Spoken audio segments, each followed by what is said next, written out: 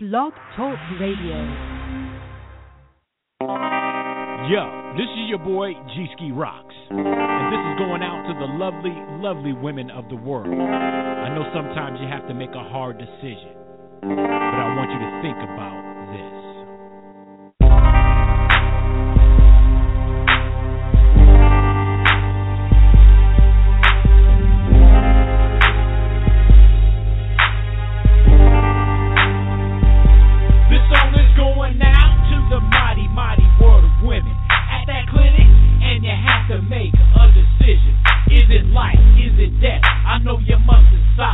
Either way, either choice, it is a long ride. Raise a child, single mom, and will the father be there? You had your fun that night, but I don't think he cares. Bring a life into this world is a big responsibility. Women, can you hear me? Each life is precious, so I ask that you think about it. There are people that can help you, so don't doubt it. It's demanding and you may not have much to give, so hear me out when I say, just let them live. I want you to know that they're precious human life. Just let them live. Taking away their chance, I don't think that it's right. Just let them live. Taking away their opportunity to grow old. Just let them live. And what they could have been, you'll never ever know. All races, all creeds and colors. One thing that kids know is how to love each other. There are doctors, nurses, and grade school teachers. Please let her live so I can get a chance to meet her. Or him, he's a cop or our paper boy. He's that boy next door with all those toys. She's the girl, the next corporate CEO. Or that girl next door, you just gotta know. Either way it go, we're talking about human life. Grant them life because it's just only right. And I'm begging you, cause something's gotta give. So hear me out when I say, just let them live. I want you to know that they're precious human life. Just let them live. Taking away their chance, I don't think that it's right. Just let them live. Taking away. And welcome, everybody, to TRU-Life Fridays Radio. It is May 8th, 2015. Welcome to yet another awesome TRU-Life Fridays radio program. I am on the air. My name is Letitia Wong. I am your host today. I am on the air with my good friend, Melissa. How are you today? I'm good. It's been a long week, a crazy week, but I'm here. Praise God. Yes. Crazy is a nice way to put it, I guess. You have experienced some loss in your life this week, and I'm so sorry to hear that. But you are a trooper. You're here with us, and that's amazing. Hey. Wouldn't have it any other way. This is my therapy. I thank Jesus for you. You are such a strong woman in Christ. That is, I'm in continual awe and wonder at how you do what you do. Yeah. Likewise, sister. You're a trooper, and hey, we're in this fight together for the Lord. So Amen. Let's do it. Amen. And so, we cling to life, we cling to the Lord of life, and that's why our verse that caps all of our shows is Deuteronomy 30, verse 19, which says, I call heaven and earth to witness against you today, that I have set before you life and death, blessing and curse. Therefore, choose life, that you and your offspring may live. Let's say a word of prayer. Oh, Lord God Almighty in heaven, you have brought us through thick and thin, and Lord, if we just knew what was happening tomorrow, we wouldn't get out of bed in the morning. But we pray for the eternal strength that comes from you and you alone, and through the blood of your Son, Jesus Christ, Lord, we claim victory to get up out of bed and to see the day through for your glory, in your strength, and to help others to know the grace and mercy through the cross of Jesus Christ. And we just want to proclaim that life is precious, created by you. We ought to respect it and give it all the chance of being fruitful that you have intended for us to respect here on earth, Lord. So I just want to ask you to bless the time together and our guests coming up. Thank you for everything that you've given us, and just help and comfort us through those difficult times. In Jesus' name, amen. Yes, Lord. Amen. All right. And we have Thomas lurking in the background. He is technically at work right now, so he's listening in. I'm going to say, hello, Thomas. And I know he's listening. He's stalking us today. But you know what? The silent stalker is the best kind of stalker. No, we love you. We love you. We love you. Okay, so there's a lot that wanted to talk about today, just chock full of things. First and foremost, what we never get to talk about a lot is how kind of to tie in with some of the things that we've been talking about last week. And let me what bag of tricks should I pull stories from? Okay, all right. We have this huge, and we've mentioned this before, the recent Baltimore riots, the Ferguson riots, everything together, put together. I'm not going to talk about those things today, but I'm using that as a springboard to say that a lot of people want to say, stand up with the slogan, Black Lives Matter. I say, of course, Black Lives Matter. They matter just as much as everybody else's lives, so we can also say all lives matter, children's lives matter, women's lives matter, everyone's lives matter. Yes, even dead white males.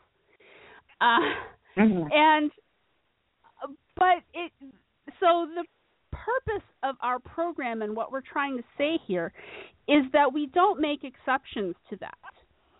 Yet we have huge societal and cultural forces, which is the purpose of what we're talking about on this program, trying to make exceptions all the time. And hypocritically so, because these voices tend to be the same ones that will march out in public with the signs Black Lives Matter. And I just have a real sad story, an example. It doesn't even come from the United States. So, but as a good friend of our shows, Jonathan Van Maren from the Canadian Centre for Bioethical Research has written today. He had written an article for Life News, and I'm not reading that. I'm just making mention of it. That abortion, pornography, sex trafficking, and abuse, sexual abuse, are kind of those things that the West is now known for exporting and importing as an industrial thing.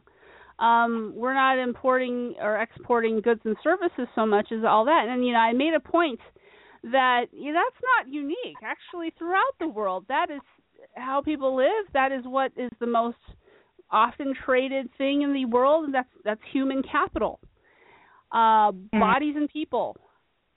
And the example I wanted to show today is it's actually a couple of Spanish-speaking videos. They were made in Chile, so I'm not going to play them, but I am going to read the subtitles of the translations.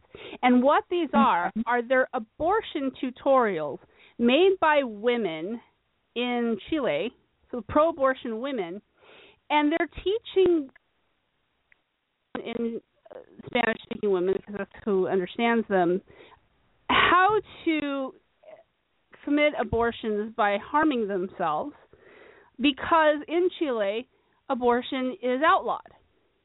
And there's only one instance.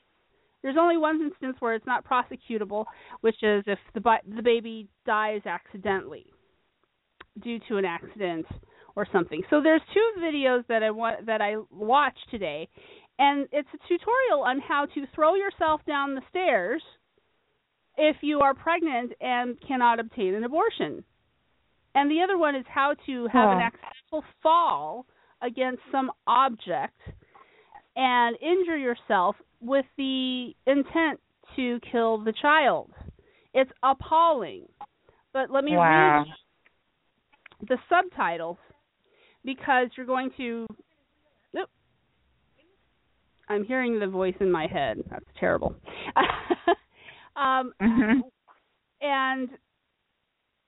play for... let me just read the subtitles because you're not going to believe me. Nobody's going to believe me unless I say this for real.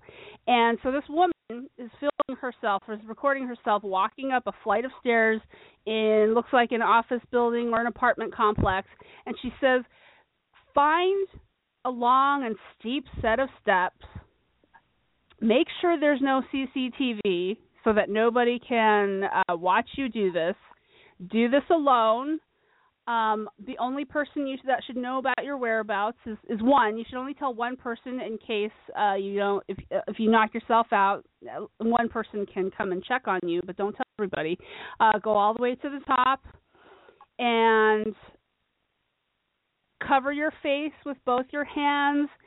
And for some reason, in this video, this woman is wearing a GoPro or something. She's wearing the camera, and she actually throws herself down a series of steps to show how it's done. She just says, close your eyes, let yourself fall, and you see the camera tumbling, and she's tumbling. She actually throws herself down the stairs. And that's the purpose of the video, is to show other women, in case they're pregnant, how to throw themselves down the stairs to possibly end the life of their unborn baby. The next video... And that's empowering to women. Yes, supposedly. Okay, to hurt themselves. Okay. Yes. The other one is no better. Not much better. She says, okay, the next one, the woman goes to, starts the video, and she says, okay, the first thing you need to do is buy yourself a very nice pair of high-heeled shoes. And I'm talking like 4 or 5 inches. And take a knife in from your kitchen and pry the heel off just a little bit. And then go take a walk down the street. Run toward it, have a slip and a fall, and fall into the fire hydrant stomach first. And the idea isn't just, I'm going to go out and have a terrible fall and fall and run into a fire hydrant or any such object that might do the job. The whole aim of these videos is to conceal the fact that you're deliberately trying to abort your baby and trying to make it look like an accident. It's bad enough that you would try to abort your baby, but to skirt the law, and to be deceitful. The intent, yes, the intent is to conceal what you're doing. Okay, that's empowering to women to be. Yeah. Okay. Right. I'm just. Words fail me at the point of why would these videos even exist? Except for the fact that I know, and we have our experience with pro-death individuals, especially here in the United States, is that there are no excuses that the pro-death crowd will not express. They've all been falsified. They've all been dealt with as being very poor reasons to kill your baby in utero, before or after birth, but especially before birth. And yet they keep coming up with this ground, even in a country that has outlawed abortion completely. The aim is abortion on demand, no matter what. Planned Parenthood. And could it possibly be that there is actually a good reason for them to outlaw abortion? I mean, could that really be a possibility? I mean, no. We have to express this narrative that abortion is no apology at all. No apology. And that's what it is, abortion on demand without apology. That kind of says it all. It says that abortion there shouldn't need to be a reason. That's the thing. There shouldn't need to be a reason for abortion. And as much as, it renders unbelievable those TV talk show hosts that have said repeatedly, "Oh, a woman never has an abortion willy-nilly. Never a woman has, just an abortion on a whim." It's a difficult decision between her and her doctor, and those That's right. Sort of things. Well, when you don't fill in the reasons that are acceptable for abortion, they just want to swing the doors as wide open as possible. Essentially, they are saying even if a woman has an abortion on a whim in the 36th week of pregnancy, that's really up to her and her doctor, and any reason is legitimate. When you won't say what an illegitimate reason is, all the reasons become legitimate, because that's essentially what they're saying. Right. And I would like to ask our audience, isn't that appalling? And I know better, because I've seen so many outrageous defenses of abortion that I know that it's not appalling. What's appalling to me has been talked out of being appalling for at least those people who are making these videos, telling women to throw themselves downstairs or run into fire hydrants in order to commit abortion. I don't know how the wisdom or the lack of wisdom has escaped these video makers, that other than it's another form of manipulation. Look at what women are willing to do. Well, look at what we're willing to teach women and go through. We're willing to hurt ourselves in order to hurt our unborn babies. Well, and how is that make it legal. Yeah, how is that pro-woman and how is that pro-empowerment and pro-woman to physically hurt yourself in a way? Although we know that abortion does the same thing, it hurts women, but how is that physically empowering to physically, intentionally harm your body by throwing yourself into a concrete object? Exactly. How is that really empowering women? Is that really making women better? Is that increasing our quality of life in any way? No, and it isn't. How does that help? It doesn't help. You're right. And it actually makes women at risk for greater. I can't see how a woman throwing herself down a flight of stairs is going to walk away unharmed and not have huge consequences to that. What if she hits her head and she becomes brain damaged?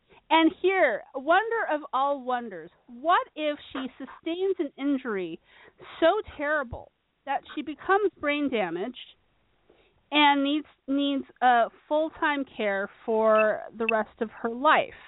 They're not going to pay for that. Yeah, they're not going to pay for that. And what about if her name happened to be Terry Schiavo?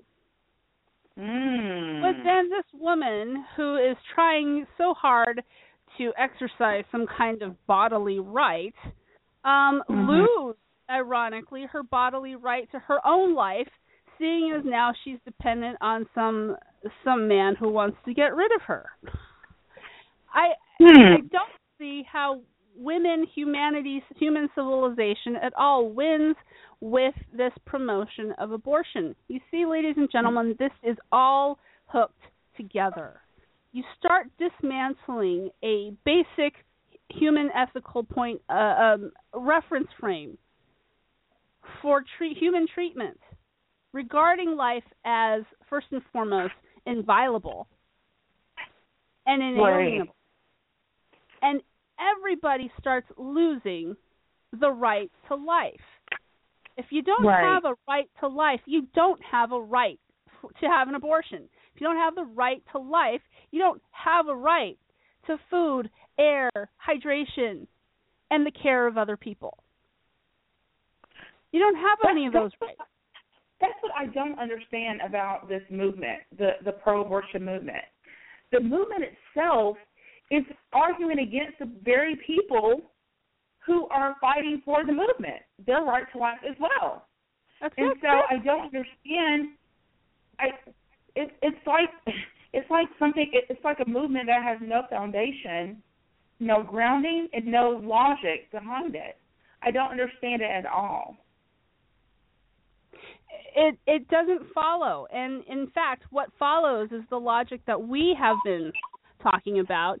And particularly, let me move to a different story. If you don't have the right to life, you don't have the right not to be sex trafficked, kidnapped, and forced to serve other people in a brothel or a sex dungeon.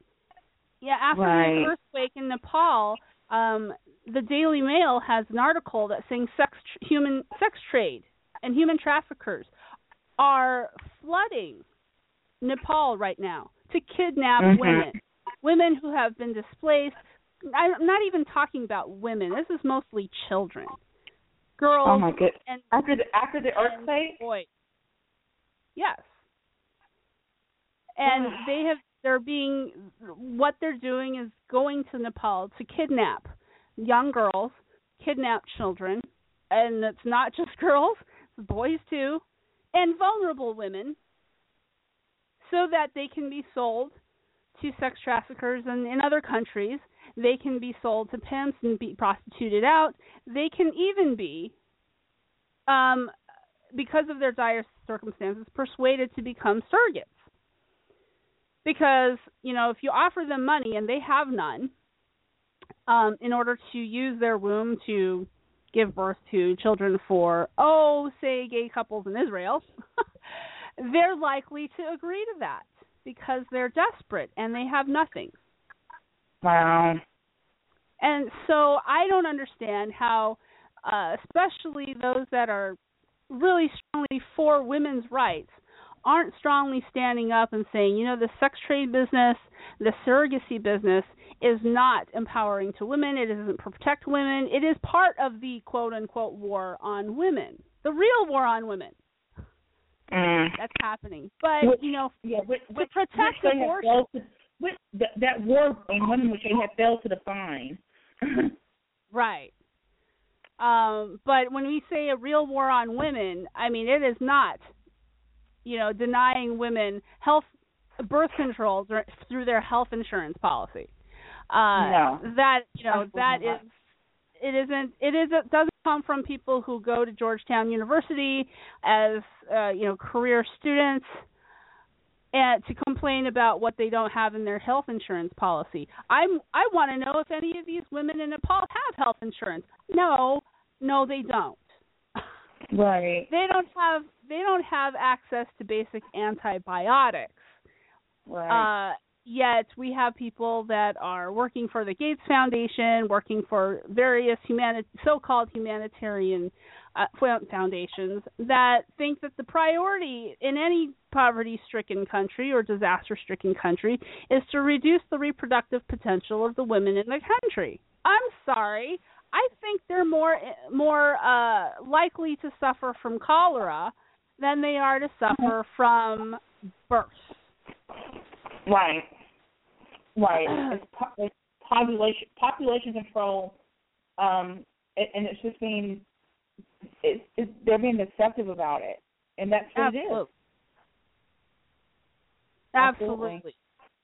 So, I don't buy this business of for many years now. I just want everybody to see the deception for what it is. We have liberals and Democrats, and I'm not afraid to say it, liberals and Democrats, and liberal Democrats that want to control the human population, the size of the human population, control people, portion you to your little piece of life on Earth as determined by them, and with it comes the lie that they're really just trying to help you when they're really just trying to enslave you. And that, I think, that's a harsh reality, but it is the base reality that very rarely gets talked about. I mean, we have lots of flowery words that talk all around the subject, but what is it when the world's elites try to tell the world's poor, looking down on them, that you can only reach a potential that we let you reach and no more. We're going to, and in fact, we're going to control your life so that you never get any better than you are. Well, the problem is that women, that we have become, we have allowed ourselves to get to be manipulated by this movement, and now we're the manipulators of the movement. Yeah. So it's like a no-win situation here, because women are the victims and the aggressors in this movement in the pro-abortion movement. And so you can't win, because if you say anything, you're anti-woman, but yet and still, as women, we have to really think about these issues and not let ourselves be used, and not let ourselves be used as pundits and aggressors to further an agenda that has nothing to do with us, but is anti-woman, that is anti-freedom, that is anti-life in every way. I don't understand it. Exactly. And I feel so terrible because so many issues get conflated here, especially here in the news. You just pick up a newspaper or watch the news or read a headline anywhere. Women's issues is conflated with racial issues, and reproductive issues is conflated with political issues.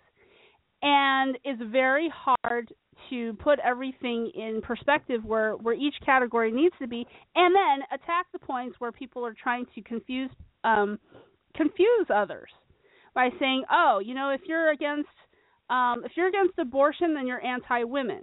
That's a great example. No, exactly. I don't accept that narrative. Yeah, we've got to think deeper and deeper than that. Exactly. Mm-hmm. So, that is kind of the point of TRU-Life Fridays Radio, to give us the time to say, no, this is not how we look at the situation. We have a better way of looking at it, and a less deceptive and a less hypocritical way of looking at it. And we need to be able, so I want to encourage our listeners to be able to articulate that out in public. I have no good news for most people, and the bad news is that it doesn't gain a lot of public acceptance, but you may gain an individual's acceptance at a time. Good reasoning is always the most contagious in a good relationship. So, how to talk to your friends about pro-life issues. Half the battle is how to talk to your friends at all about it in the first place, to even say the word abortion or to talk about racial issues. Thankfully, today, I still attend a church that welcomes that type of talk in private. Mm-hmm. I wish it were a little bit more private, but I would echo that and say, hey, don't be afraid. As we know, life is pretty short on Earth, and my husband Conway's uncle passed away 2 weeks ago, and it hasn't been a long time either. So, that was vicious. Sorry to hear that. Oh, thank you very much. And up to that point, he was sick for just a little while. About less than a month, and we had thought about his family and prayed about his family, and we're looking for the opportunities to say, hey, this side of our family does not know Christ, does not know the power of salvation, and somehow we, as family members who do, need to communicate that in some way. And I do have a slice of regret that we weren't able to catch that moment before his uncle died, to be able to communicate. We were separated by many thousands of miles between us, and not a lot of ability to communicate. And so I think, the urgency of, hey, we never know how much time we have on Earth. We don't. I mean, honestly, today is my dad passed away 8 years ago today. At 52 years old. Is it? So much this day has been really. There's a lot going on today. Yeah. But you don't know. You don't know. Life is so precious, and I don't understand how we as Americans have reduced life to meaninglessness. When it means so much, because when you're gone and your family misses you, you feel that, Yes, that's right. Now we have family members that are remaining that we are trying very hard to find opportunity to talk to them about it. And it's not easy. I'm not saying this is easy. But you're going to wake up tomorrow and say, hey, I'm just going to have a conversation, and it not be awkward. Well, it's never not going to be awkward. Not easy conversation, for sure. It's never not going to be awkward. There's not easy conversations, for sure. Right. Yeah.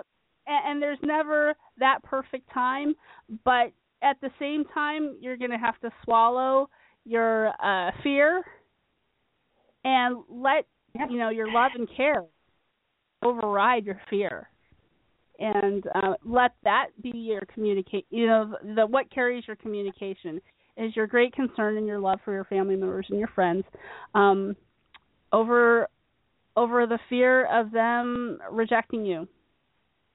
Yep. That's what it boils down to. Yeah.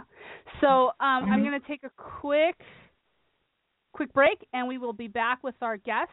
He has an incredible story. His name is Frank Thomas. He's even written a book detailing his incredible journey so far in life, and he has a great story. I wanted him on the air for a very specific purpose that we're going to get to talk to about that right on the other side, and we'll be right back.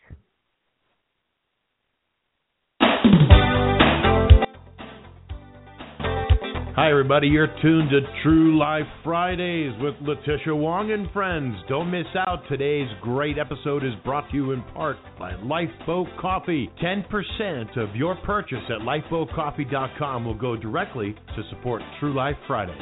Just remember to name TRU-Life Fridays when you check out on the web. Hi, everybody. I'm John Lillis, founder and president of Lifeboat Coffee, America's pro-life coffee company. We support TRU-Life Fridays, and we hope you will too. TRU-Life Fridays will be right back. Don't go away.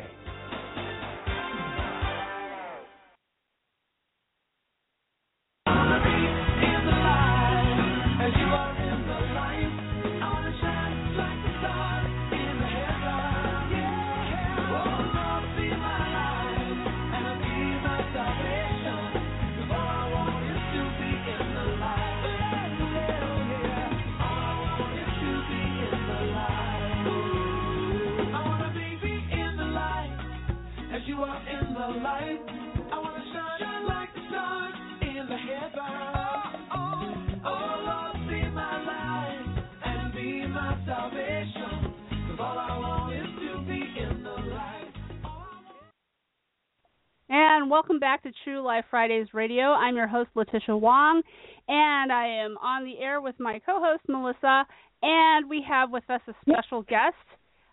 His name is Frank Thomas, and he has an incredible story of triumph and grace over a troubled youth. And this is TRU-Life Fridays, and I will tell everybody on my program here why it is important that I felt to ask Frank on this program. So a little background, he has a video, which I am disappointed I really can't play on the air because there is no audio except for some music in the background. But the story tells about, in words, like paper on the screen, of his journey from having a troubled youth in a family with drug problems to triumphing let me speak today of overcoming a lot of difficult obstacles that actually is very common here in the United States. And I wanted Frank to come on this program to show us just what it is that where his journey had taken him, where he is now, and really just kind of give us a message for the vast majority of Americans who find themselves in situations not too different from his. Right. And in particular, the light of Baltimore and Ferguson, and here I live in a big city right near Ferguson, and to speak about the kind of the hope and the what needs to be done, what needs to happen in heart of the individual to make it out on the other side to see the light, rather than to continue in the past. And so, we've kind of tread over this ground a lot, but I want to introduce Frank. Frank, welcome to the show. Please, start at the beginning. Tell us a little bit about how you came to make a video and what the video actually says. So welcome to the program. Well, good evening. Thank you. Thank you for having me. Pleasure to have you. Thank you so much. The video came about as a means of me releasing my story to the world. I actually made the video over a year ago, and didn't release it on a large scale. I actually did it as a means of telling the people who I knew close, and when I say close people I used to work with, friends who never really knew my story. They knew me, but they didn't know my story. Mm-hmm. And that was a means of me beginning to get the story out. It's a story where I talk about how I was born to 16-year-old kids. They were two kids by the time they were 18 years old. And as you can imagine, I don't have to get into a narrative about how difficult that is, especially if there's no support. And so I struggled as a youth. On some level, I didn't even know that we were struggling because when you're born, you're given a story, and that story is the story of your parents, and you live it out unconsciously. You don't even know there's really a difference until you start to get a little bit older and your eyes are opened up, and you see there's differences between you and your kids that you go to school with. They have two parents in the home, you have one.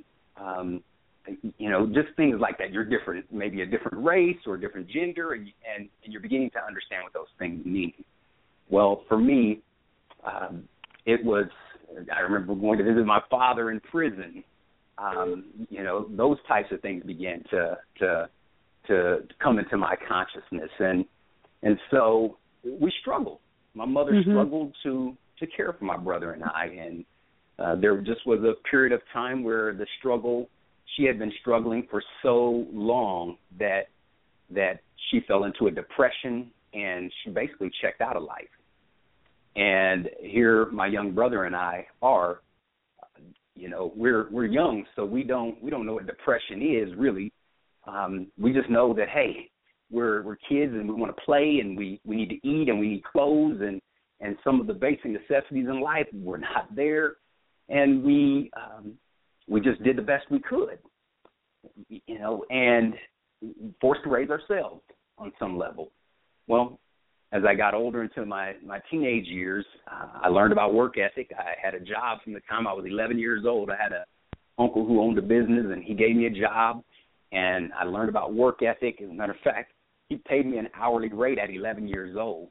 And I remember when I found out about overtime, getting paid overtime for over 40 hours in a week, I used to try to make $1 million every single day because I believed that money was our problem.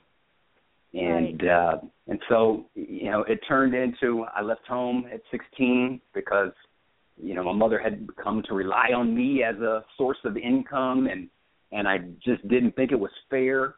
And, I lived with friends. Somehow I graduated from high school. I don't know how. I ended up going to college for 1 year at the University of Wyoming, and I drank myself out of there.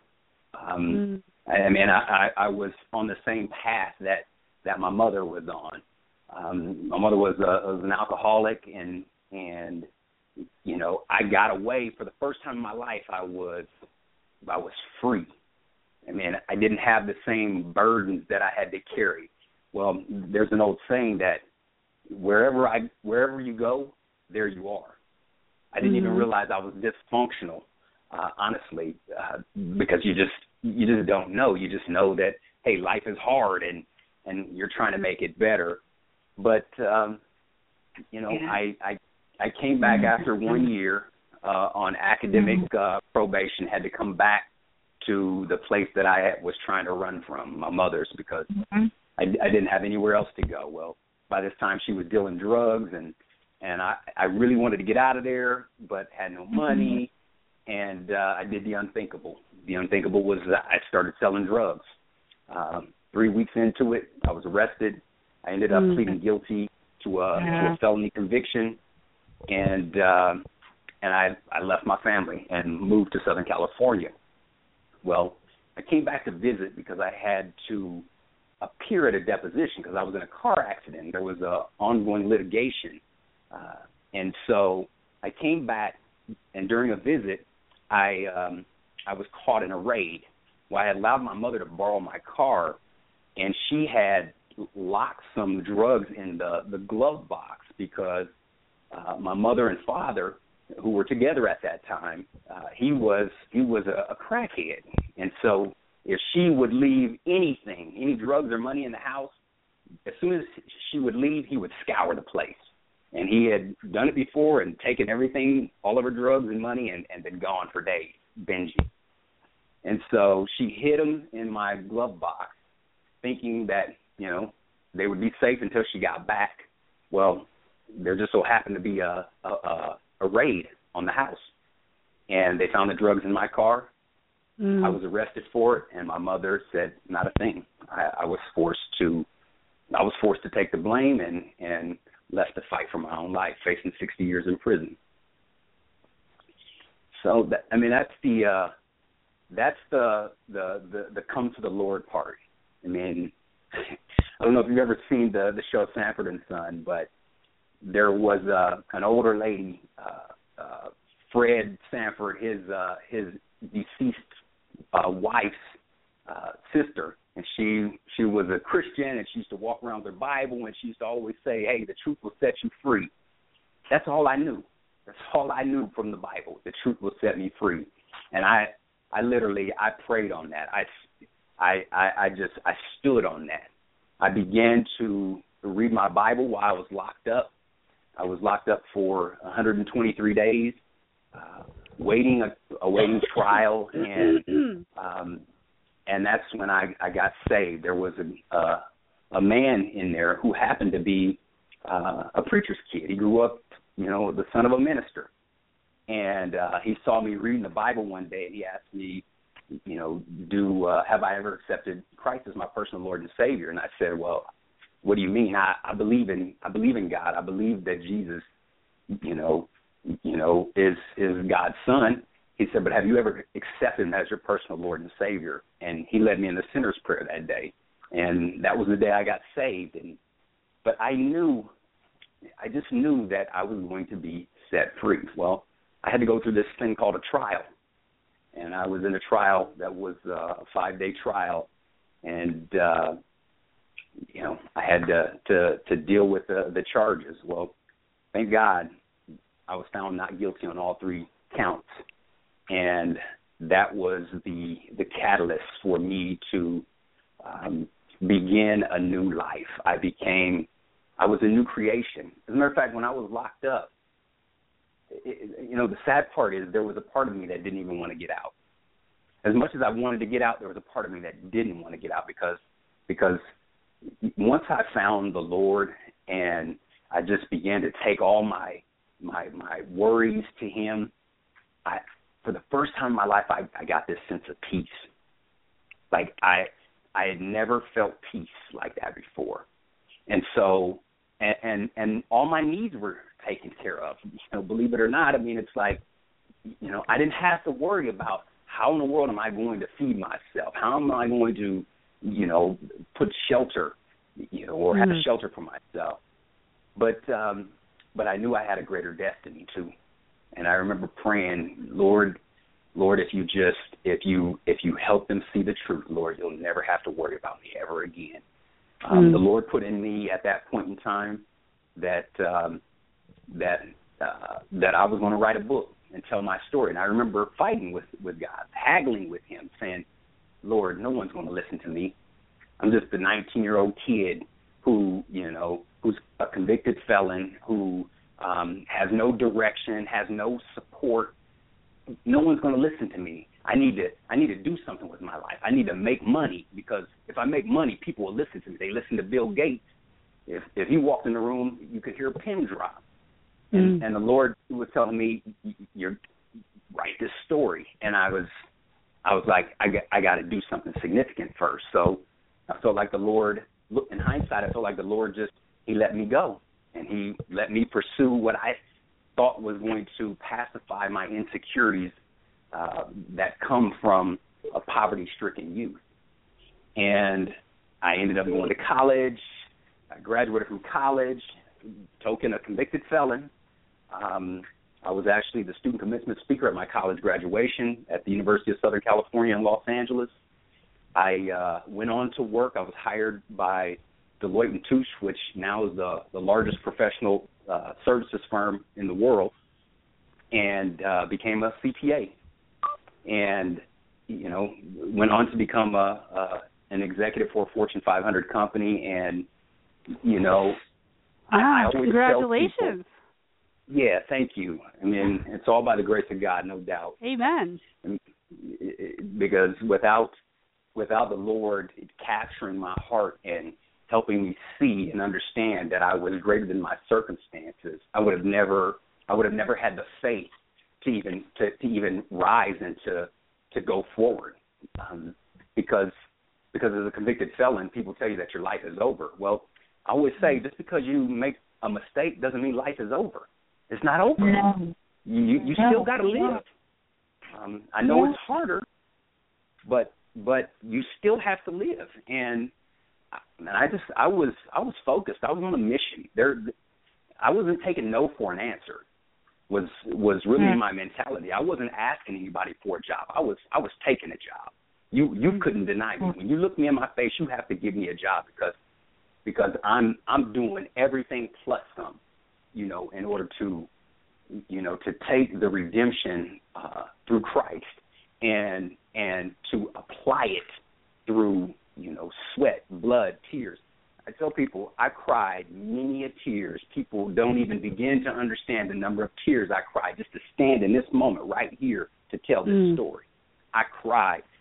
Sometimes I still cry because I know I have a destiny that is far beyond any label or title that someone can place on me.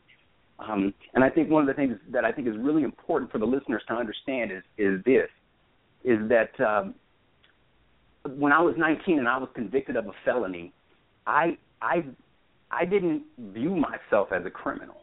I made a mistake, yes. And there are consequences for the choices we make. And people need to understand that. If you make good choices, good consequences are the result. If you make bad choices, bad consequences are the result. But I knew that did not define me. And I just refused to let anybody tell me that it did. Look, are there people who didn't and who still don't accept it? Obviously, that's people want to put labels on you because it's easy to tell about who you are if there's a label, because it doesn't require that we take the time to get to know you or understand your story. Right. But the reality is this: we are all in control of the choices and decisions that we make, and we must choose wisely. And your perception of yourself is going to dictate, to a larger degree, where you go, what you do, and how you do it. Exactly. Very nice. So, choices and decisions is what I'm hearing from you. Say that again. I said choices and decisions is Mm-hmm. what I'm hearing from you. Mhm. Yeah, people say that you're a product of your environment. I don't really agree with that. I agree that our environment can influence us, but people are products of their beliefs. They're products of their decisions, their choices. Right. I'm no different. I grew up in poverty, and you know what? And I allowed that poverty to give me a poverty mindset on some level until I got saved and I began to understand my identity in Christ. I wasn't. I'm who He says I am. I'm not who John down the street says I am. I'm who Christ says I am. I'm redeemed. Right. And just to clarify, you're not saying that because you're in Christ that you're going to be a millionaire or a billionaire. You're just saying that because you're in Christ, you are not bound to failure, to sin, and to that life of lawlessness and criminal activity, that you can actually rise above that and do something better with your life. It doesn't mean that you're a millionaire at the end of the day, but it means that you're a better person because you're not destructing your community, and you're rising above that, and you're helping people and loving people. Yes, that's correct, and that's why I do what I do, because I know what it's like to be that young man. As a matter of fact, if you read in my book in the introduction, I ran a nonprofit organization for at-risk youth and families, and until that point, my mouth was shut. My past was my past, and I wasn't really going to that place unless I had to. But when I looked into the eyes of these young boys and girls, I realized this story's bigger than me. It's bigger than me. I got to share this story. And that's when, the book thing it's always been there, but that's when it really hit me, when I knew that the Lord had I thought I was going there to help this organization. That organization helped me. It helped save my life, because now I'm walking with purpose again. See, I thought it was all about money and making money, and and I made more money than I ever could dream. Dollars, money, nope. It's not about money. I believe that money is a natural byproduct of doing what you're called to do, being passionate about something, and doing it with excellence. If you do something that you are created to do, it's your purpose, you're passionate about it, and you're excellent at it, money can't evade you. It'll find you. It will find you. So your book. I didn't mean to cut you off, but I wanted you to make that point as you answer the next questions that I have. Your book is called Rise, and the full title is? Even Death Can't Stop Me. Rise, Even Death Can't Stop Me. Right. Yes. So tell us what a little bit about the book. Kind of do a little book plug for us. And go ahead and finish your point, because I want you to especially talk about how your mindset today is different, because I'm not saying that you're not special, because you certainly are, but your situation is not unique. We have scores and scores and hundreds and thousands of young men like you that do grow up, and they do have a mindset that the world has been unfair to them. Somebody's been unfair to them. The key to their escaping their bad situation is money by any means possible, and not always the right means. I want you to talk about what you know now in relation to that, and the reason you wrote the book. Well, I wrote the book because the story itself is bigger than me. It's not even about doing the right thing or doing the wrong thing. The book is about shame. It's about fear. It's about abandonment. It's about betrayal. It's about all those things that every one of us have experienced. We all experience those things, you know. But it's also about choices, and it's about understanding that all those things are going to happen to. If you're here long enough, all those things are going to happen to you. Mm-hmm. How are you going to respond to them? How are you going to understand to how to get beyond them? And part of it is, for me, it was understanding my identity in Christ. Mm-hmm. RISE is an acronym that stands for righteously inspired, supernaturally elevated. Like, when I was down to nothing, the Lord captured my heart, changed the way I think, and elevated me, took me to places. As long as I was willing to do all the right things, as long as I was willing to accept that I'm the righteousness of Christ, that the Lord, He used me. He used me. And He's still using me. And I know more today than I've ever known. And I'm on fire. I'm on fire because I know that I have a message.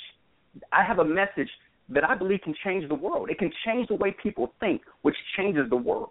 Amen, because brother.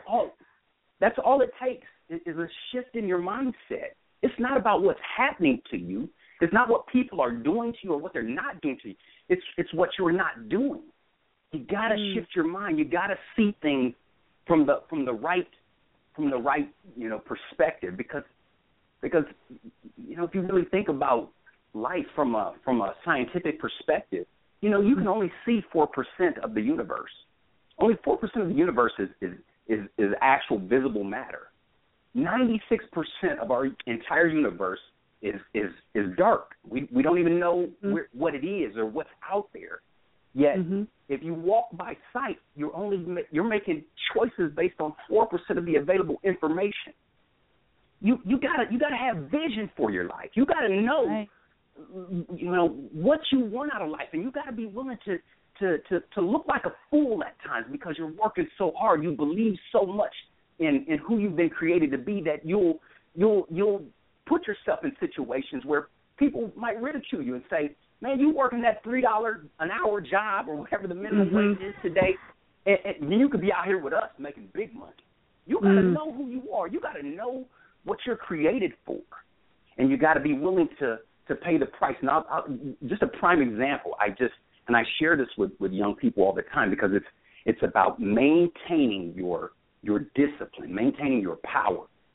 When I was a teenager, there's peer pressure.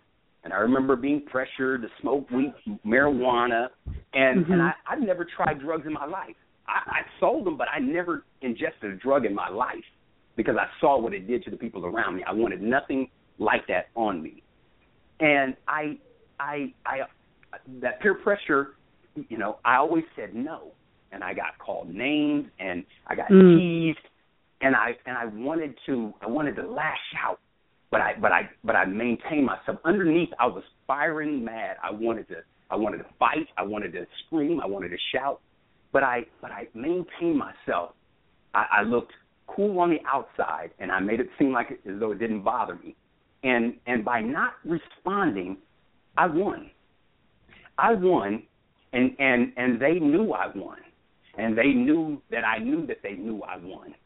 And that has got to be enough sometimes. That's got to be enough sometimes. You got to know that you won by not responding in the wrong way. You got to know, even if you turn around and get away and you start to cry, because there were many times when I did that, when I just wanted to unleash all the anger and the frustration that I had of being in poverty and feeling like nobody was for me. But you got to know you're for yourself. God is for you, and that's enough. You and God make a majority. You can overcome anything. Amen. And you got to know that. Wow, that is such a powerful message, and it's so needed. And, in the context of what we have talked about on this program, the affirmation of life and the affirmation that every life matters.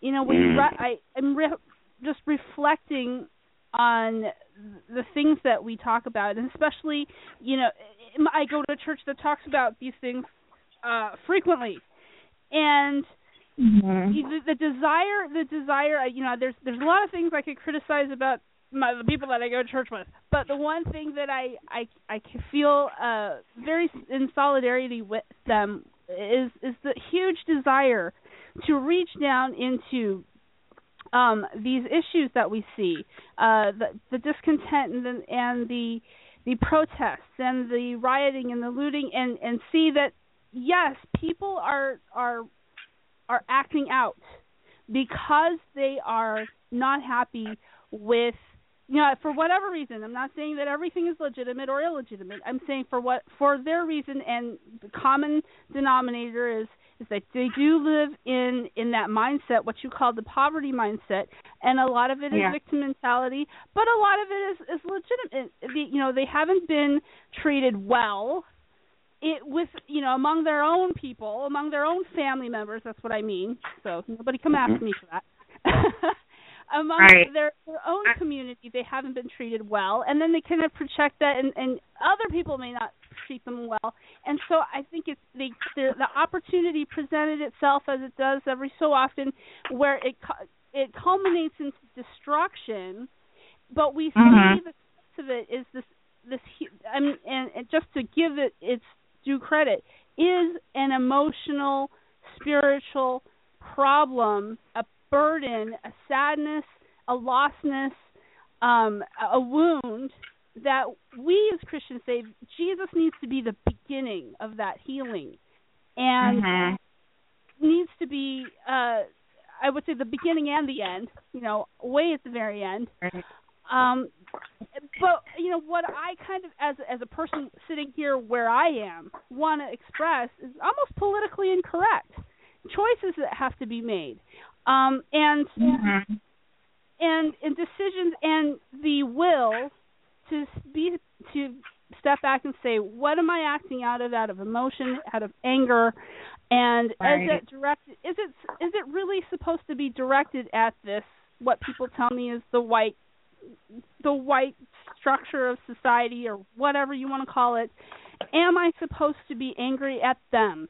Is that fair? Shouldn't I deal with this in a real way for me? And so, what I'm saying is the church that I go to wants to handle the core issue on an individual level, acknowledging the pain. But for me as well, I want to acknowledge where it ought to be put, and not on this artificial society made me do it type of thing. I want to know, how is it, as a Christian, as a pro-life individual, as a person who's deeply concerned about this segment of American society, how do we begin dismantling the pain, dealing with it, preaching Christ into it, outside of this kind of this shell that has built itself, and saying, I don't want to hear that. And not just reacting, just reacting to individual instances, but actually thinking about where we are and where we came from. Exactly. How far we've come, and why are we where we are in light of where we came from. I'm disappointed. I'm disappointed in our communities, and so I'm open to hearing your thoughts. Right. We have far more in common than we have not in common. We are. Yeah. How do we deal with this? What I would say, and false division.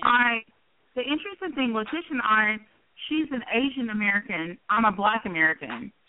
So there's we don't have any, reason to we have no split in battle. But we want to know, why are people so angry? And I've dealt with, I grew up in a single parent home with a drug addict father, and I grew up in that. I'm trying to understand, but I'm not angry at white people. I don't want to go tear stuff up. I don't want to go knock stuff down or burn anything down. I have no desire to do that. I'm just trying to understand why we are where we are and what we can do to further discussion. Well, it's my belief that it won't change until there's more love in our world. Until we as adults go back to these cities, I don't care what color you are, and we show love to people who are missing the basic necessities in life. We are walking with them in this journey. It's the adult's responsibility to make that change. Kids are they're irrational. The human brain isn't even fully developed until you're 25 years old. I agree. We expect kids to make decisions about their lives, at 16, 17, 18, that they're not even capable of making. Let me ask you this. I'm not trying to cut you off, but so does that mean that we, because our kids are irrational, and I agree with everything you're saying, so do we need to others of us need to come to the community and just love on them and show them love and support? Is that what is needed to solve this? I'll tell you something. When I went to bed hungry, at night because I didn't have parents who were capable of providing for me, I didn't feel the love. And then when you put a young person in that situation, it's irrational. They got so many disconnects in their brain. They're not capable yet. We're capable adults. We're capable. We're the ones who have to steward their young lives. We're the ones who have to provide for them. And I just think that we've gotten away from that. And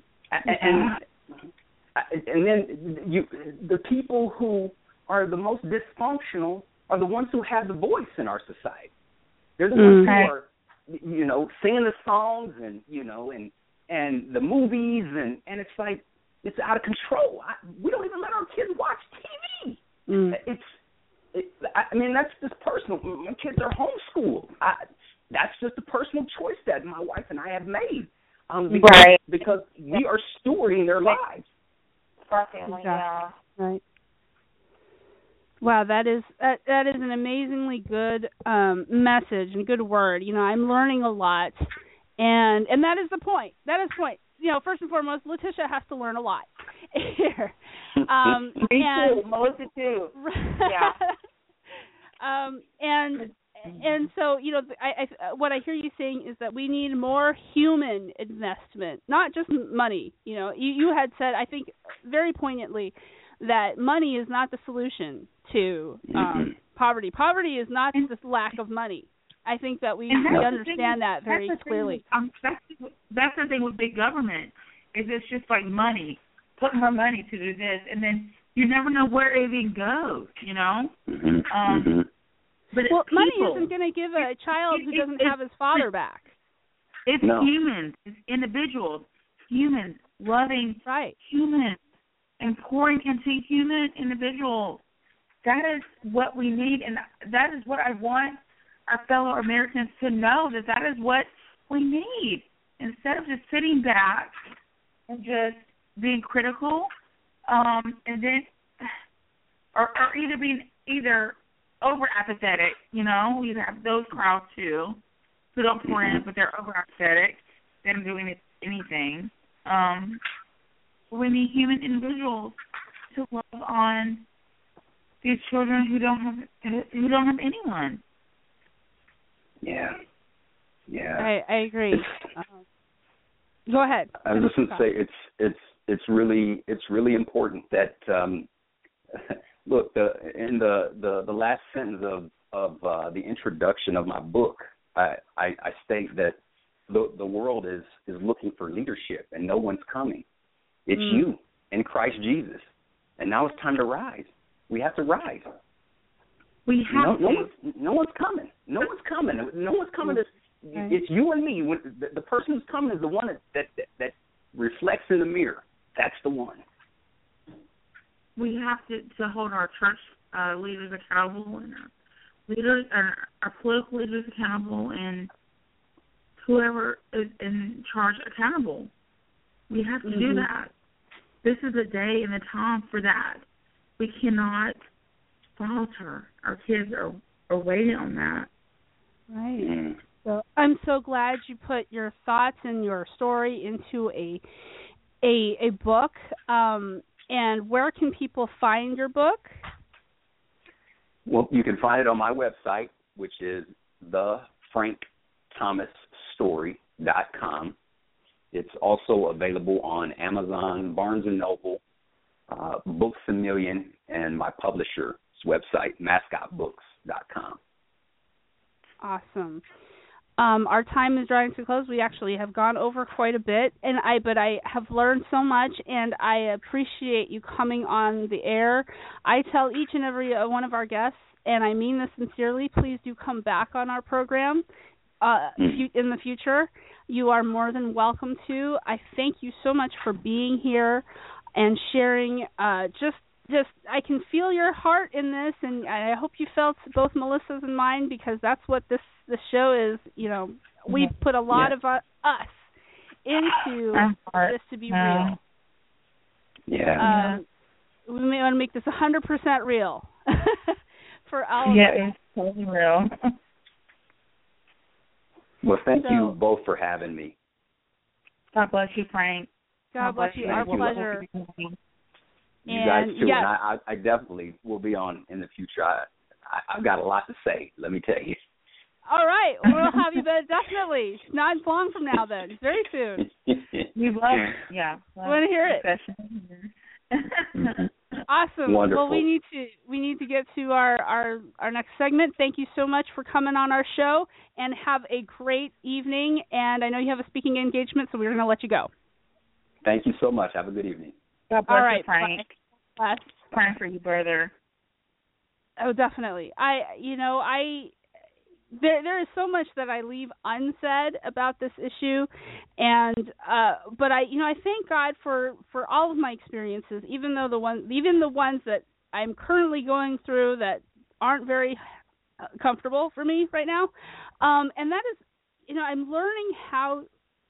This is probably the question that is on everybody's mind. What is the solution? What do we do?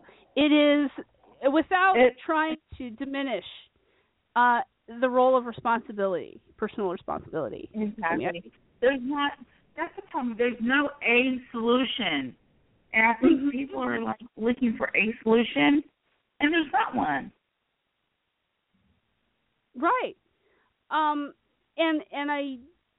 I just, we all come from very different backgrounds, but, Thomas also, I know he's listening, but he's told his story before. He did not come from a background with sunshine and roses either, and nope. I could stretch the truth a little bit and tell you how awful my history was, but, it's not quite as awful as other people's. God has blessed me in a unique situation with a lot of things that actually you can put on a TV program and laugh about, called Fresh Off the Boat. And you know what?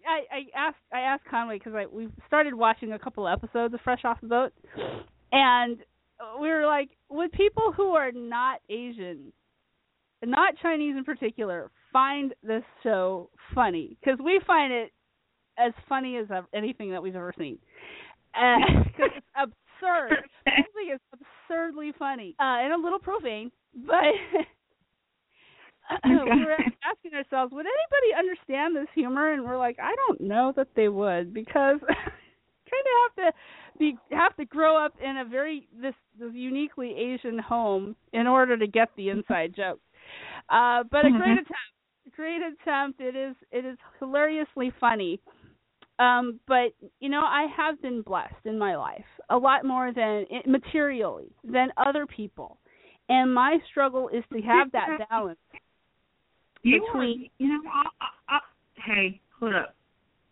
I'll say this about this woman, Letitia. She is amazing.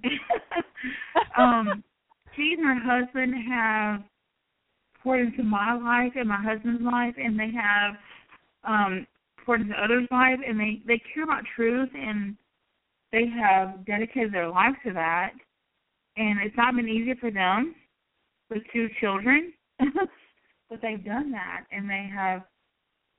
I don't know how I don't know how they've done it, because I have one. Look, I have a 2-year-old. We have one, and I'm trying to figure out how they do that with 2 small children. Oh, honey, we can go all day. But have a birthday. But they managed to do that, and I'm like in admiration of you guys, because I haven't been able to do that yet. So you're making me want to hide under the table, because there's nothing to admire. I just wait till your daughter's 13. Let me tell you.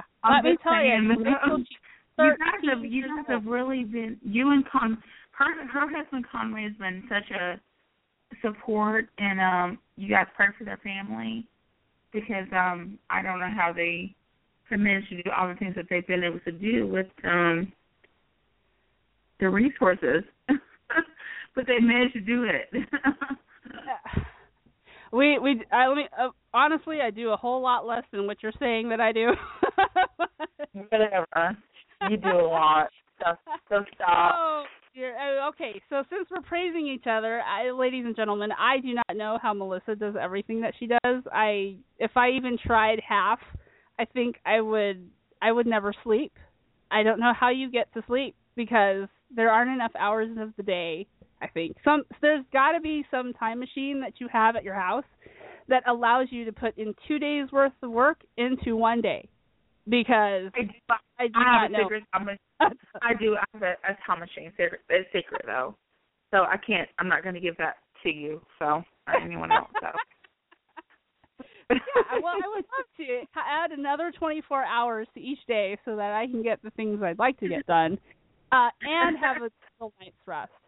But yeah, so everybody that I've ever talked to, Melissa, says, I don't know how she does what she does.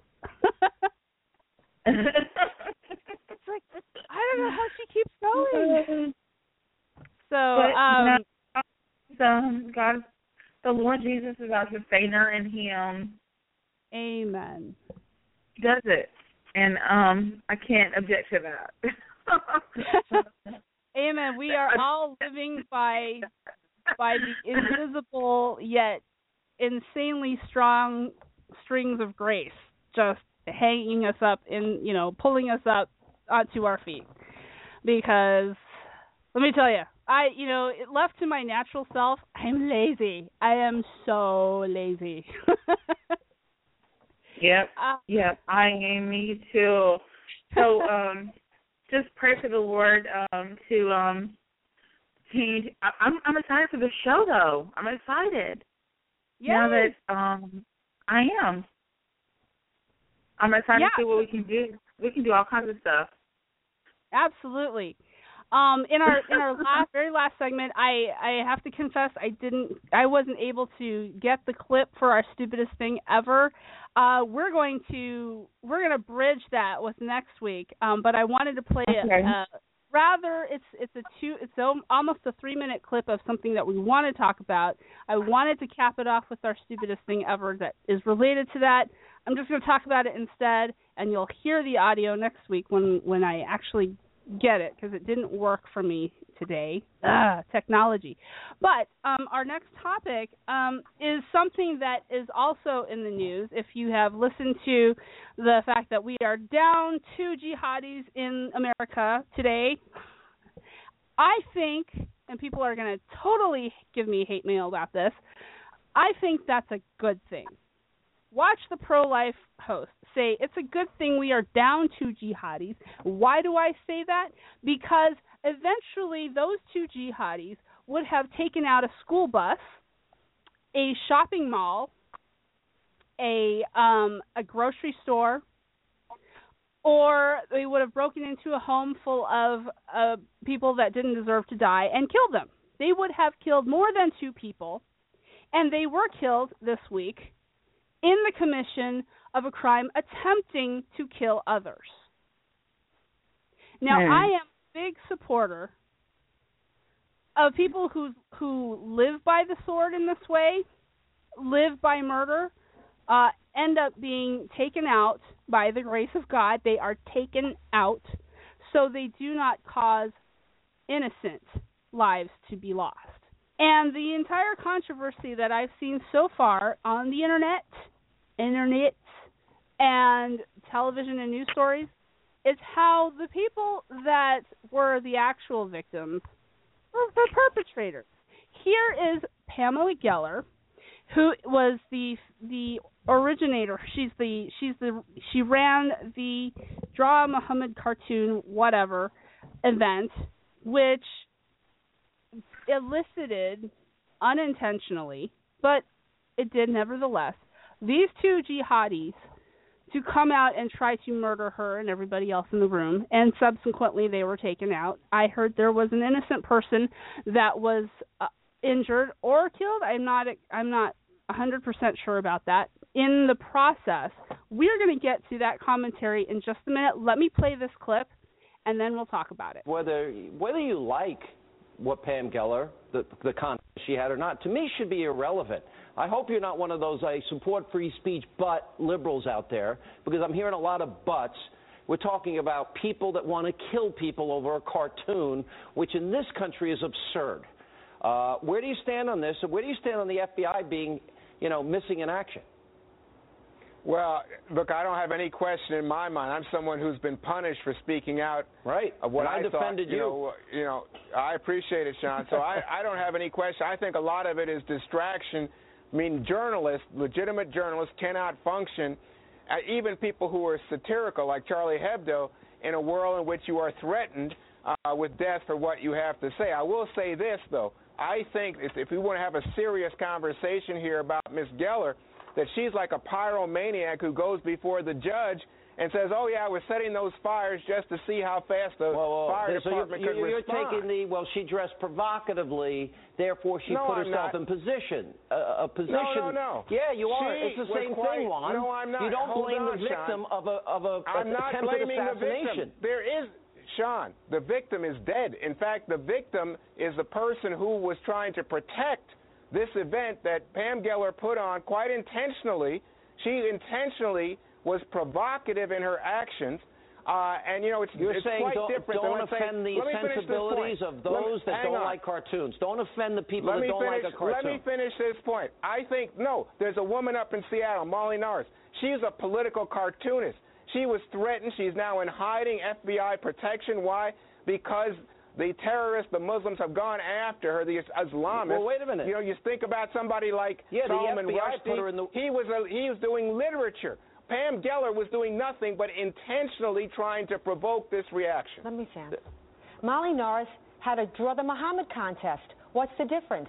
Incendiary? She was doing political cartoons. I did not interrupt your ridiculous remarks. You asked a question, You're going to let me speak, sir. Incendiary? You know what is incendiary? The Jordanian pilot who was set on fire. That's incendiary. The idea that I'm provocative? No, murdering cartoonists is provocative. I held many free speech conferences. On the anniversary, on 2012, I held a free speech conference with Lars Vilks, the cartoonist. We weren't attacked because they're emboldened now. They're stronger now. What I find galling is that my motives are continually questioned by the media, not the jihadist motive. Exactly. And so the whole why I let that play so long is to give the correct context. So far, the Pamela Geller has been taking it on the chin with every liberal media pundit in existence, blaming her for this event. When just a few months ago, when Charlie Hebdo in France had a cartoon because Charlie Hebdo happened to be left-wing satirists, everybody was like, I am Charlie, ooh, bad ISIS, bad jihadis. Here, it's don't blame the jihadis. This is another case of huge hypocritical double standard from the voices on the left. And Juan Williams, who has gone through this himself, should know better than to, I'm not victim blaming. Victim shaming is what's going on here. And what I haven't heard so far in the liberal media, television, is the point that's made. is that not this is America, we can do this here. We have free speech. It's not simply about free speech. This is about, like we talk about a lot of things, personal responsibility. Pamela Geller put together a contest. She has the ability and the right to do that within privacy of her own domain. She paid for the event. She had invited the guests. The jihadis were not on the guest list. She had everybody who was participating in this was there out of their own will and free will, and that's what they were there for. This is a private event, and no matter what the subject matter was, it doesn't matter what they were doing there. Did they deserve to have people come and attack them for what they were doing? No. Absolutely not. We have far worse things happening in private all over this country as we speak. Letitia, I will tell you this. Dad and I attended a ReasonCon Atheist Conference last weekend, okay? Listen, I will tell you the content of what we heard. F Christianity, F Christian, F Jesus. Jesus never existed. I will S on Jesus. This is what we listen to over. Jesus is a pervert. Your Bible is a book of profanities and perversions, okay? Mm-hmm. I listened to that over and over and over last Saturday. Did I pull a gun out and start shooting people? No. I listened. And then what did I do afterwards? I talked to the people who were saying these things to have some dialogue. It never once crossed my mind to pull a gun out and start shooting people. So there is definitely a distinction.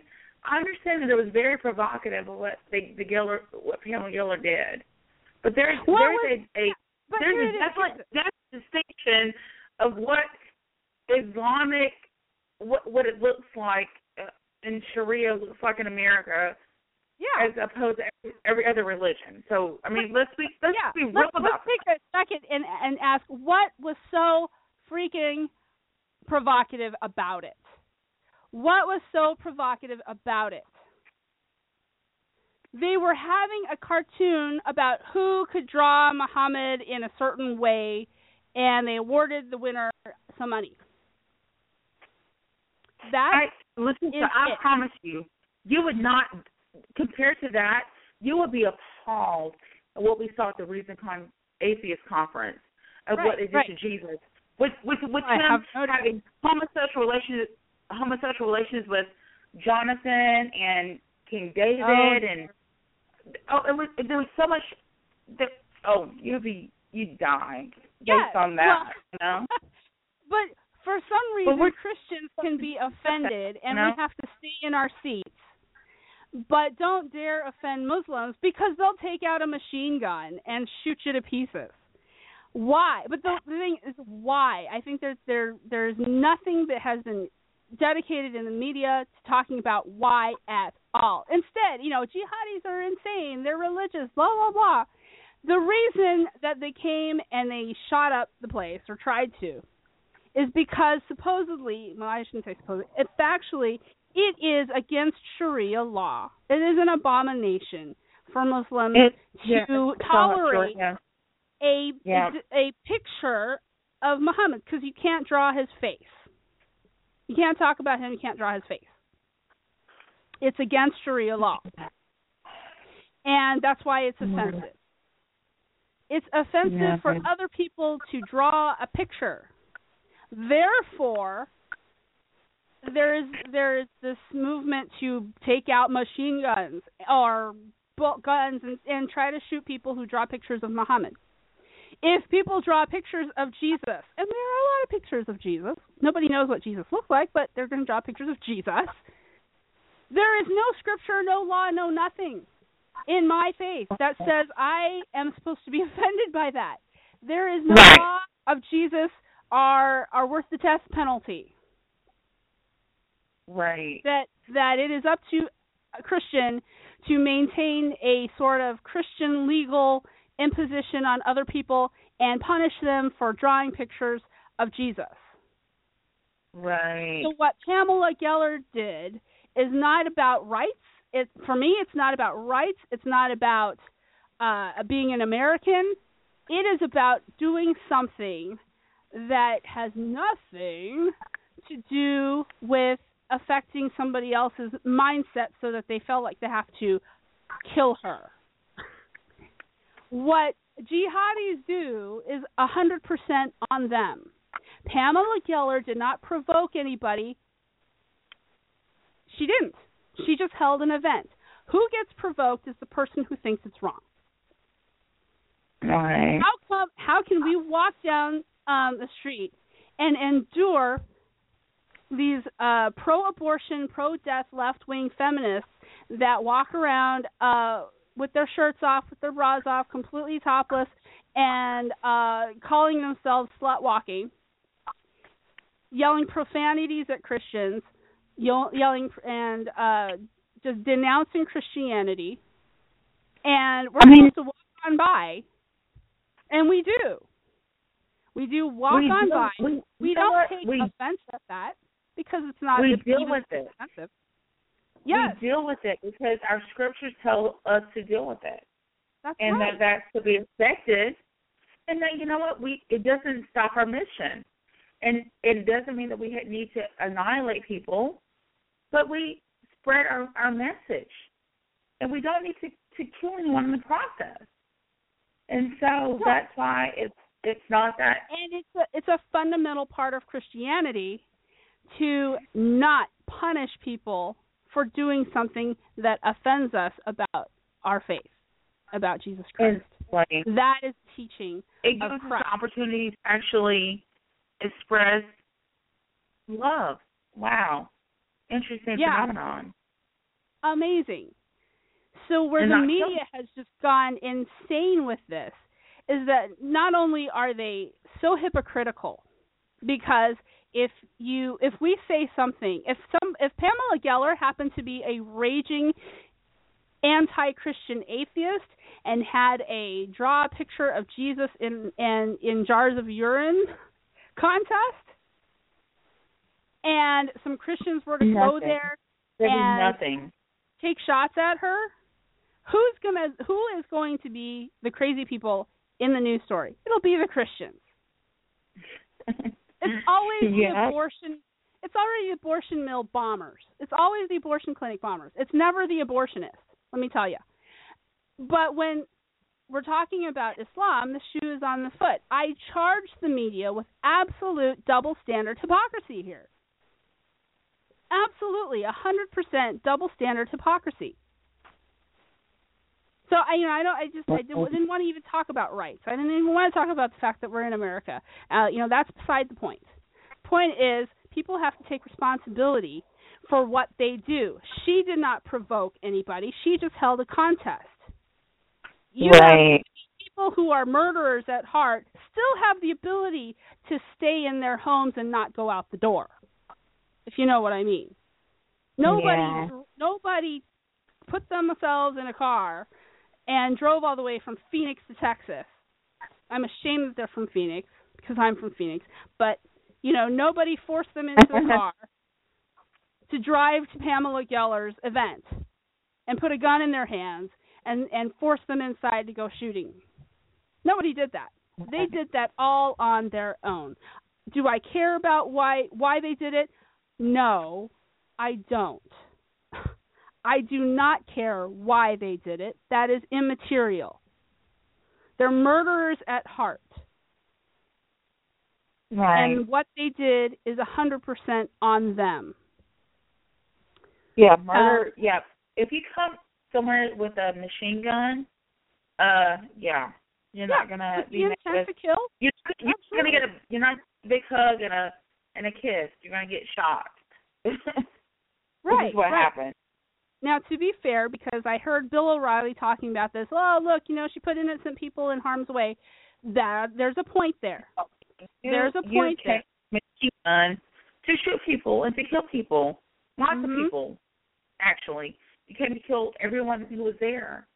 So you got killed, and you didn't get to do harm to other people. So I don't know where the I don't know. I don't know where the not that we don't grieve for people whose souls who have died, but if you came to kill people and you got killed before you could kill people, then what are we supposed to do with that? Right. Well, here's the ethic. Here's the ethic that I want people to walk away with. There is only so much control we have. I mean, some of us will say you have no control over other people's lives, and that's true. We don't. So, I mean, can't talk about this issue as if, we should do, you need to mourn that 2 people lost their lives. Okay, boo-hoo. Next. These people were killed, the shooters the jihadis were killed in the commission of a crime, a murder.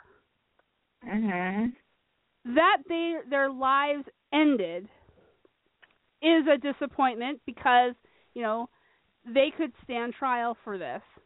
But what should people in the way of their bullets do to protect themselves if they need to take the jihadis out to the point that the jihadis die? That is their right to do, to protect their own lives and to protect the lives of the innocent people inside. If what it takes is for those gunmen to die in order to stop the threat, they have a right to do that. Right. And going back to the point, did Pamela Geller put innocent people in harm's way? I think there might be a point to that. I'm totally willing to talk about that. I think so too. In that sense, based on what we know about radical Islam, is there's a case for that. That maybe should have been taken into consideration before doing the event. Right. Right. That is certainly a discussion that needs to be had there. But however, if we are simply talking about, these jihadis, we're going to do what they're going to do, and you shouldn't have provoked them, that's completely different. That is completely different because let me tell you, from what we know and what every American needs to know, if you don't realize this about radical Islam, it's not okay that you're not a Muslim to them. It doesn't matter what you do. If you are not a Muslim just like them, your life can be snuffed out no matter what you do. Right. And you're not considered an innocent human being. Anytime a non-Muslim dies at the hands of a Muslim, it's not considered a crime in Sharia law. Right. Because there are no innocent non-Muslims in that mindset, in that worldview. Right. So, I mean, I think it's naive to say, if we just didn't provoke them, then nobody would get killed and la-da-da. You're living in a dream world if you think it takes cartoonists to bring out the murderer in some of these Muslims. It takes far less. Right. Yeah, we totally in America we totally miss the boat on this issue. We're so behind. We don't understand it at all. Our media is not helping. Our media is not helping. They are not telling the American people the truth. Mhm. And I tell you, before we all get killed by the sword, we are killed by the political correctness that allows that sword to be there. And people need to come to grips with that. Mhm. Yeah, there's a lot to come to grips with. Yeah, for sure. Yeah. So, in the short time that we have left, our stupidest thing ever that I'm going to play next week about this issue is Donald Trump deciding to call Pamela Geller what did he call her? He called her let me get this up here. He called her an obnoxious blowhard. Now, think about that's our stupidest thing ever. I don't have the audio. I could play it over air, but it would sound really bad. But he was on the Fox News channel talking with one of their hosts, Neil Cavuto, and he asked to comment again on Pamela Geller, and he said, "Oh, she's an obnoxious blowhard." And the irony of it is that I've always thought that Donald Trump was one of the most obnoxious blowhards I've ever seen on television. And in fact, he has made his money on TV shows, that he has been on, his own television shows, by being an obnoxious blowhard. He has capitalized on his obnoxious blowhardness. And here he is accusing Pamela Geller of being an obnoxious blowhard. Well, you know what? She ought to charge him for every time somebody says that. Every time somebody plays, especially on this program, if we play Donald Trump, accusing her of being an obnoxious blowhard, Pamela Geller should get $10 for every time somebody says that. She should get a royalty off of any time somebody uses that quotation from Donald Trump, because Donald Trump sure has made money off of being an obnoxious blowhard. Why can't she?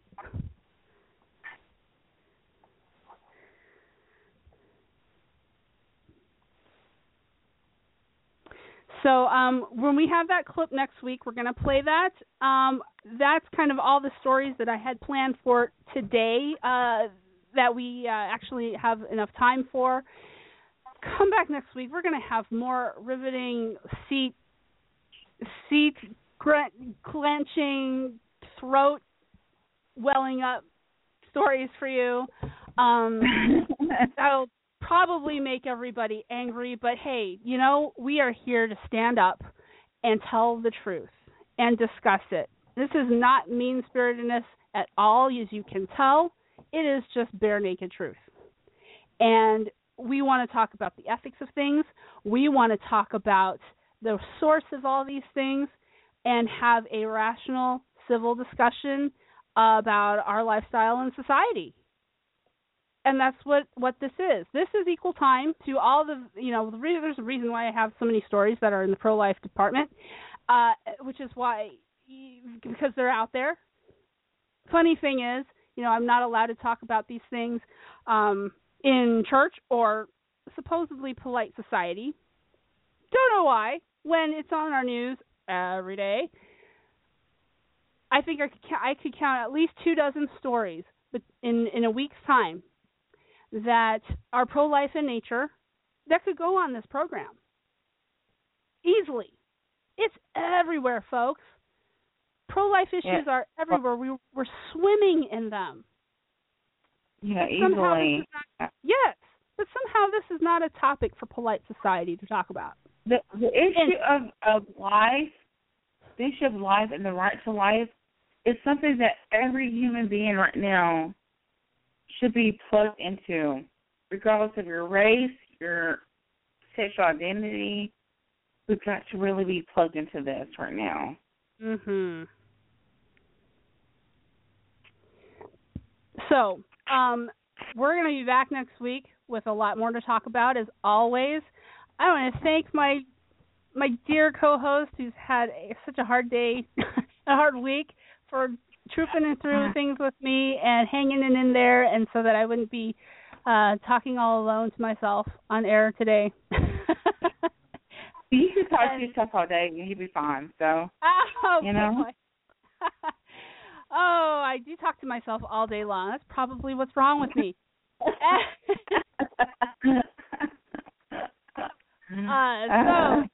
Next week, ladies and gentlemen, TRU-Life Fridays Radio, we're going to have Thomas back with us. We're going to have the gang all together, and we would love you to call in and give us your comments. When we open that window up, please stay tuned for next week's show, and we will see you then. Have a good night. God bless everyone. God bless. There we go. Music, please.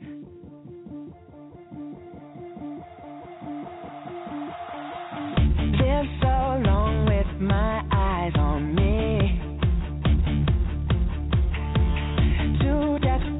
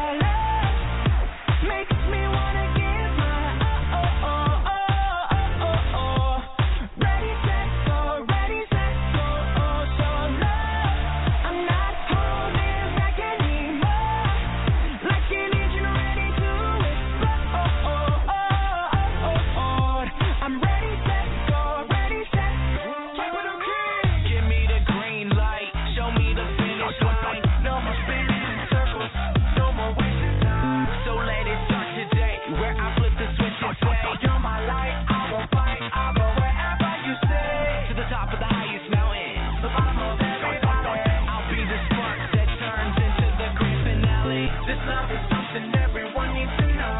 Hearts are calling, no more stalling. It's just ready, set, go. Broken hearts on the city streets, but I can hear that you're calling me to be the hope, be